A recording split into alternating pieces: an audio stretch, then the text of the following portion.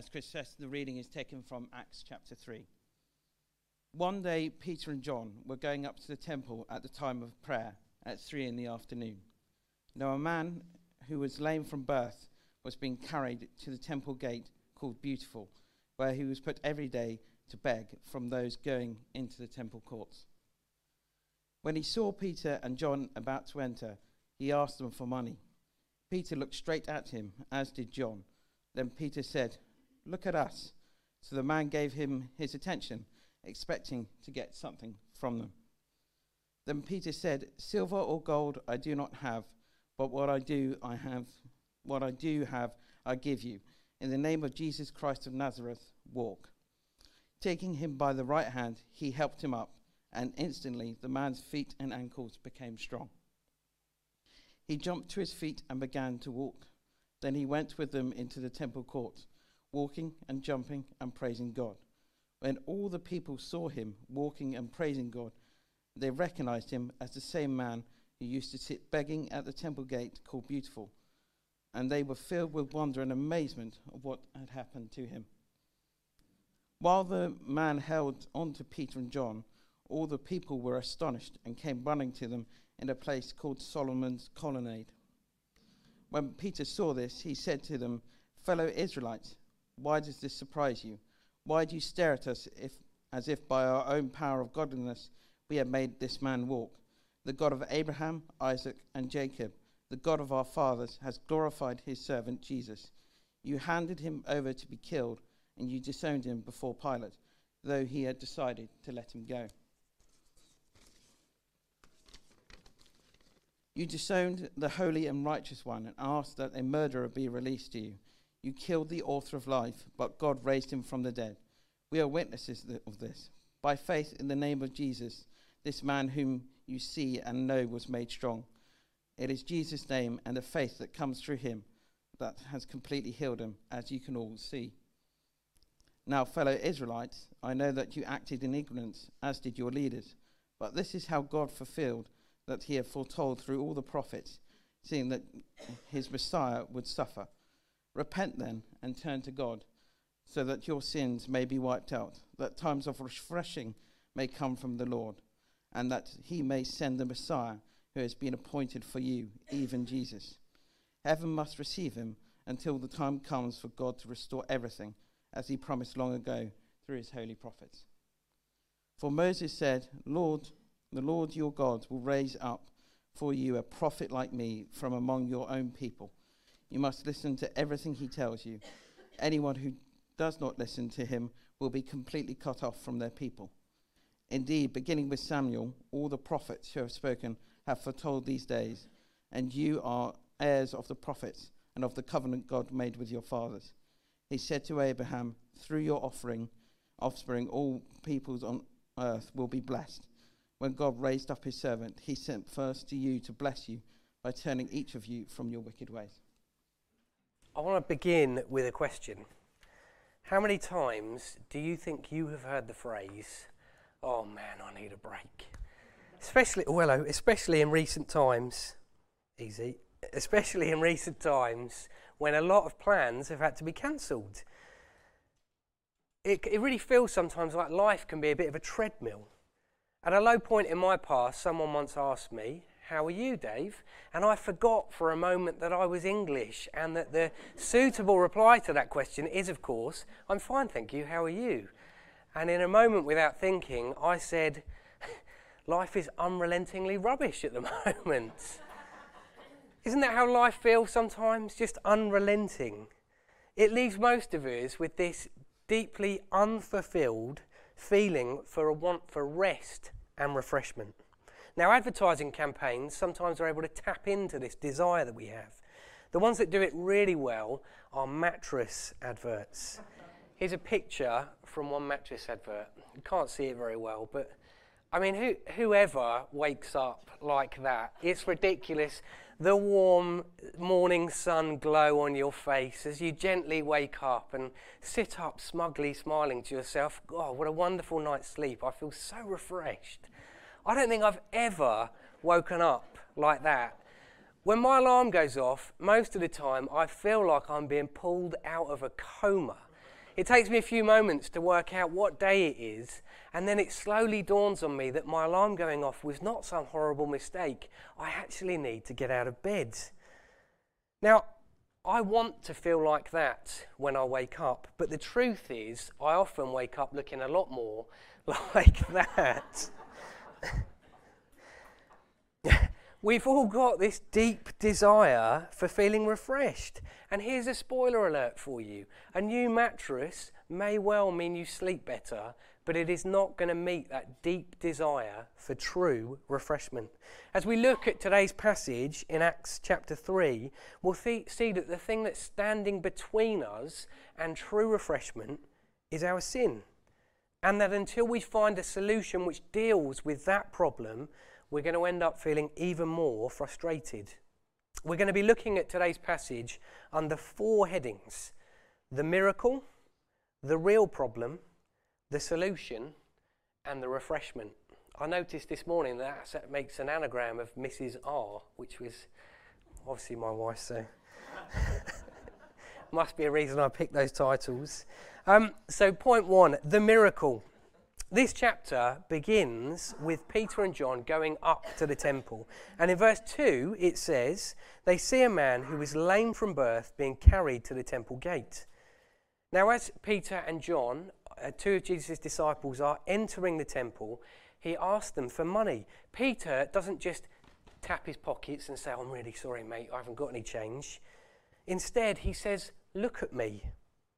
The man, full of anticipation of what's about to happen, looks up, probably hoping to see something very expensive being pulled from Peter's tunic. He was hoping to receive something good. He had no idea that actually he was going to receive something truly incredible. Read with me from verse 6. Then Peter said, silver or gold I do not have. What I do have I give to you. In the name of Jesus Christ of Nazareth, walk. Taking him by the right hand, he helped him up, and instantly the man's feet and ankles became strong. He jumped to his feet and began to walk. Then he went with them into the temple courts, walking and jumping and praising God. This is a miracle. A man who had been disabled from birth not only stands, but he walks and he jumps. In the name of Jesus Christ of Nazareth, he is healed. This is the first miracle that is recorded in the book of Acts, and it's the first of many. So it seems like a suitable point just to stop slowly. Sorry, I'll try and get my words out. Try and pause briefly and see what the Bible has to teach us about the importance of miracles. Now, the first thing to acknowledge is that this is a divisive topic. At one extreme, there are those who find the whole thing about miracles a little bit over the top. There are Christians who blush when we talk about miracles because in today's modern world, there's just no need or no place for these ancient folk tales which seem to have got out of hand. At the other extreme are those who have not only disproportionately emphasised miracles, but they've made money out of them as well. White-suited TV Christian celebrities in private jets. Is there any middle ground between these two groups? Well, I think there is, and I'm going to try and skim the surface of what the Bible says about miracles for you this morning with 3 points. Firstly, miracles are not equally spread throughout the whole Bible. Now, in one sense, all of life is a miracle. But on certain occasions, God acts in a way which defies our normal understanding of how things work. For instance, when he heals someone who has been disabled from birth, like in our passage today. We might call these an extraordinary intervention by God. Now, when we consider the full history of God's people, we might assume that they'd be full of these interventions, but actually it's helpful to point out that's not necessarily the case. You see, there are certain points in the history of God's people where these extraordinary acts appear in greater concentration. There are then long periods where they seem like very few at all. The book of Exodus provides a great example of this. The introduction briefly talks about a 400-year period in Israel's history where there is no mention of anything miraculous. But then the period where God rescues his people from Egypt, miracles come thick and fast.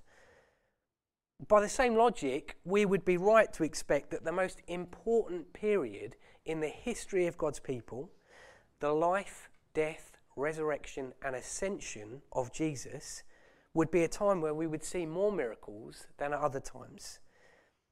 Now, I want to be clear, this does not mean that God is unable to act miraculously today. I wholeheartedly believe that God is just as powerful today as he has ever been throughout Israel's history. He still heals, he still intervenes in extraordinary ways. My point is that we need to acknowledge there are certain periods in the church's history, in the Bible's history, where miracles are more common, and the time recorded in the book of Acts is one of those times. The second thing I want to point out about miracles is miracles are signs. In the next chapter of Acts, the religious leaders are talking about this man being healed. And in chapter 4, verse 16, they say, everyone living in Jerusalem knows they have performed a notable sign. The Bible describes events like this healing as signs and wonders. Now, we are right to wonder at these things, but we must also acknowledge that they are signs. A good sign should draw your attention. Excuse me. But it's not supposed to keep it. It's supposed to point you to something else. The same is true of healing miracles. They are there to point us to something even greater, the source of the miracle, to Jesus. As a crowd gathers in this passage in amazement at what has just happened, look at Peter's response in verse 12. Fellow Israelites, why does this surprise you? Why do you stare at us as if by our own power or godliness we had made this man walk? And then he continues a few verses later in verse 16. By faith in the name of Jesus, this man who you see and know was made strong. It is Jesus' name and faith that comes through him that completely healed him.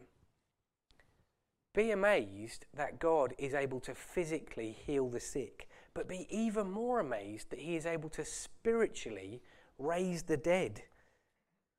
When we consider the miracles in the Bible, or even today, the key question we need to ask is, does this miracle point me to Jesus, or does it distract us from him? We sometimes think of miracles as going against the natural order. The truth is, though, miracles don't go against the natural order. They are a glimpse of what is truly natural. A glimpse of what is in store for those who put their trust in Jesus. They are a sign pointing to Jesus, providing a partial picture of what one day he will fully bring about. This man was given a taste of the refreshment that God's people will one day all experience as they trust in Jesus. Thirdly, God always acts for his glory and his people's good. Now, I am very aware this morning that this topic is not a theoretical issue for many of you.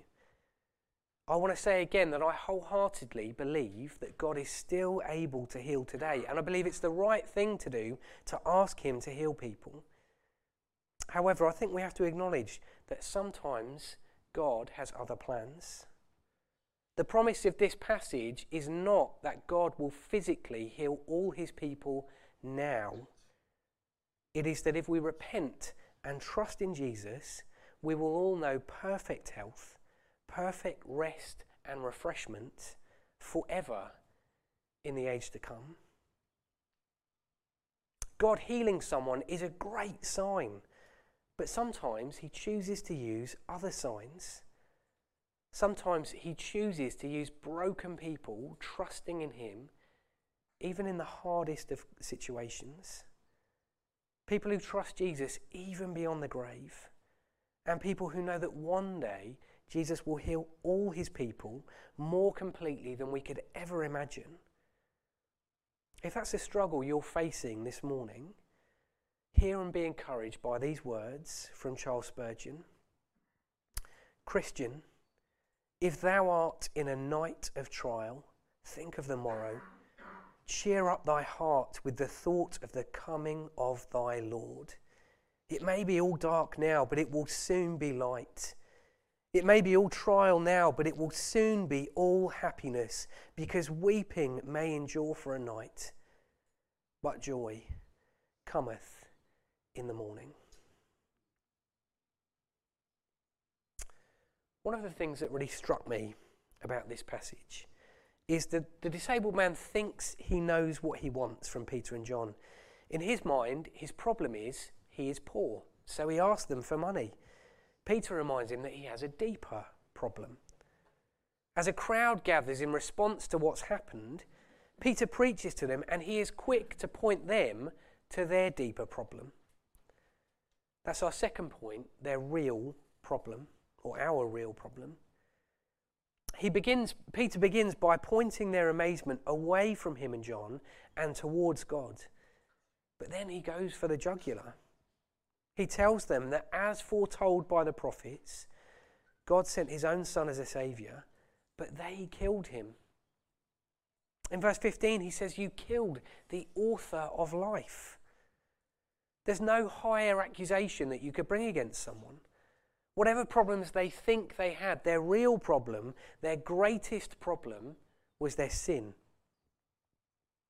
This healing showed them that despite the fact that they had killed Jesus, God the Father had raised him in power, and Jesus is now reigning in heaven and still able to do miracles. It was to show them what an awful thing that they had done. Now, we may listen to that and agree, yes, to kill the author of life sounds like a very serious thing. I'm glad I haven't done anything like that. Now, we may not have been there crying out for Jesus to be crucified, but deep in our hearts is a desire that we were in charge instead of God. We tend to think of sin as just rule breaking, which it partly is, but behind that rule breaking is a heart that has turned in on itself. Sin is putting ourselves above God. Now, it's right and natural that the author of life should stand above what he has created. But we not only ignore God, we actively refuse to acknowledge and obey him as our creator and our Lord. Sin is not just rule breaking, it's defiance, an arrogance, and a desire to be equal with God. Ultimately, a desire that God were dead.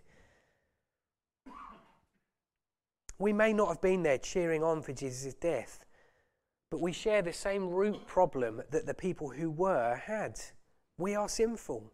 Our greatest problem is that we have sinned against the author of life. And until that problem is addressed, we will never experience the rest and refreshment that we desire so much. So we've identified the problem. The question now must be then, point 3, what is the solution? Well, verse 19 gives us the answer. Peter says, "Repent then and turn to God so that your sins may be wiped out."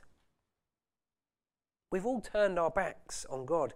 Peter's solution is very simple. Repent and turn to God. There are two groups of people who need to hear that this morning. The first are those who have never repented. You need to know that the greatest problem in your life right now is your sin. Because no matter what else you go on to achieve in your life, no matter how much you enjoy your life, the day is coming when you will have to stand before God and give account for the way that you have lived your life. If your whole life has effectively said, "I don't want anything to do with you, God," then ultimately he will give us what we have asked for. Now, you might think, that sounds okay. I didn't really want God to be part of my life anyway. But what we must realise is that anything good that we have in our lives, anything in our lives that brings us pleasure or enjoyment, is a gift from God. And when we shut him out of our lives completely, all those gifts will be gone. Life without God is worse than anything we could ever imagine. The Bible describes it in terms of utter despair and utter darkness. It's worse than anything you can imagine. The only way to avoid that outcome is to repent and to turn to God. Don't wait until it's too late. The second group who need to hear that this morning are those who have already repented and turned to God. Because here's the thing, repentance and turning to God is not a one-off thing that you did in the past. It is a daily battle, an ongoing war. When we truly repent of our sins and trust in God, turn to him, then something changes forever. God declares us right before him. We are forgiven and adopted. In that moment, a person is saved from death, which is the penalty of sin. But until we die or Christ returns, we still live under the power of sin.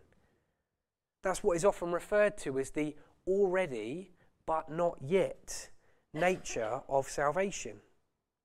You see, sin wants to enslave us. It wants to damage our relationship with God. It wants to steal our ultimate joy. It wants to get in the way of our relationship with God. So we must fight against it. Becoming a Christian means waging an ongoing war against the power of sin. I'm sure you've all heard of people who've decided that a normal pet is not enough for them. They want to get something a little bit more exotic. So they go out and they come back with something like a tiger cub. They come home and it's all little and fluffy and cute and very nice. But we all know what's going to happen. As they continue to feed this little cub, it's going to grow. And there will be a day that comes when it reminds them that it is not a pet. It is a 150 kilogram apex predator and it is hungry. We often treat our sin in the same way. Oh, it's not that bad. It's really more of a habit than a sin. Well, if you treat your sin like that, eventually it is going to show itself for what it truly is. In the first book of the Bible, Genesis, God warns Cain, who is Adam and Eve's son, what sin is like. He says this in chapter 4, verse 7 of Genesis. Sin is crouching at your door. It desires to have you, but you must rule over it. Cain chooses to ignore God's warning, and he doesn't fight against sin. And it means that what he thinks is the small sin of jealousy grows into hatred and eventually into murder. A failure to fight sin led the third person who ever lived on the earth killing the fourth person who ever lived on the earth. It's not exactly a promising start for the rest of us, is it? The theologian John Owen said, "Be killing sin, or it will be killing you." Christian, are you involved? Are you invested in a lifelong battle against sin? Are you going to extreme measures to root it out of your life? Above all, sin is deceptive. It whispers that it will bring pleasures and enjoyment. It tells you it will deliver the refreshment that we all so earnestly seek. But the truth is that excuse me. The truth is that it wants to drive you from Jesus, the actual source of true refreshment. From the beginning, Satan's lie has been God is a killjoy. The Bible shows us again and again that he calls us to repent and turn to him, not because he's trying to keep something good from us, but because he wants to give us the very best thing you could ever imagine, a relationship with the author of life. Look at verse 26 at the end of the chapter. Why does he want us to turn from sin? Not to be a killjoy, but to bless us. Peter is not pointing us to the seriousness of our sin so that we would wallow in self-pity. He wants us to see how amazing Jesus is as a saviour. Because until we see the bitterness of our sin, we will never really grasp the sweetness of our Saviour. The most Christ-like people I know are the ones who recognise they are nothing like Christ. So we've considered the miracle, we've considered the real problem and the solution. Let's finish by looking at the refreshment. Now, I've got a friend who went through a really rough patch a few years back. I told him about my faith many times before, and he just wasn't interested. Dark days, he heard that message differently. Over several months, he seemed to put his trust in Jesus. Sadly, though, fast forward about a year, and any faith he seemed to have was completely gone. I asked him what happened, and he explained that when he was in a bad place, it felt like Jesus brought him something that he needed. But now he felt much better. And Christianity just felt like something else in his life that was asking something of him. He already felt like he was too thinly spread, and he didn't need or want something else that felt like a burden. I have to say, sometimes I've felt the same in my Christian walk. When life feels full and I feel thinly spread, I feel like reading my Bible and praying and fighting against sin, it all just feels like an added burden. I already feel like I can't cope, and the answer I seem to be hearing is do more stuff. That feels like the opposite of what I want. What I want is rest and refreshment. Well, the good news is that that's where this passage is pointing us to. In verse 19, we see the reason that Peter calls us to repent and turn back to Jesus, so that your sins may be wiped out, that times of refreshing may come from the Lord. At the heart of this passage, we find a God who refreshes, a God who knows better than us what we really need. This morning I have one job as a preacher, and that is to point you to the one who brings refreshment. To help you see that Christ doesn't come to give you an extra burden, but to take your burden from you. Because Christ is the only one who can deal with your real problem. The problem that stands between you and true refreshment, your sin. On the cross, Christ bore the burden and punishment of our sin so that we could be forgiven, so that we could know him, and so that we could truly be refreshed. Because that's the thing that you were made for, relationship with the author of life. Perhaps this morning you feel utterly defeated by sin. Can I encourage you to lift your eyes to Jesus? To see that your salvation is not based upon your ability to stop yourself from sinning. If that were true, none of us would have any hope. Instead, it is based upon Jesus dying in your place to wipe away the record of your sin. In the security that this brings, fight sin with all your strength. Turn towards Jesus and see that he is better and more beautiful than anything else in this world. Stop settling for partial, temporary refreshment and come to the one who promises refreshment that will never end.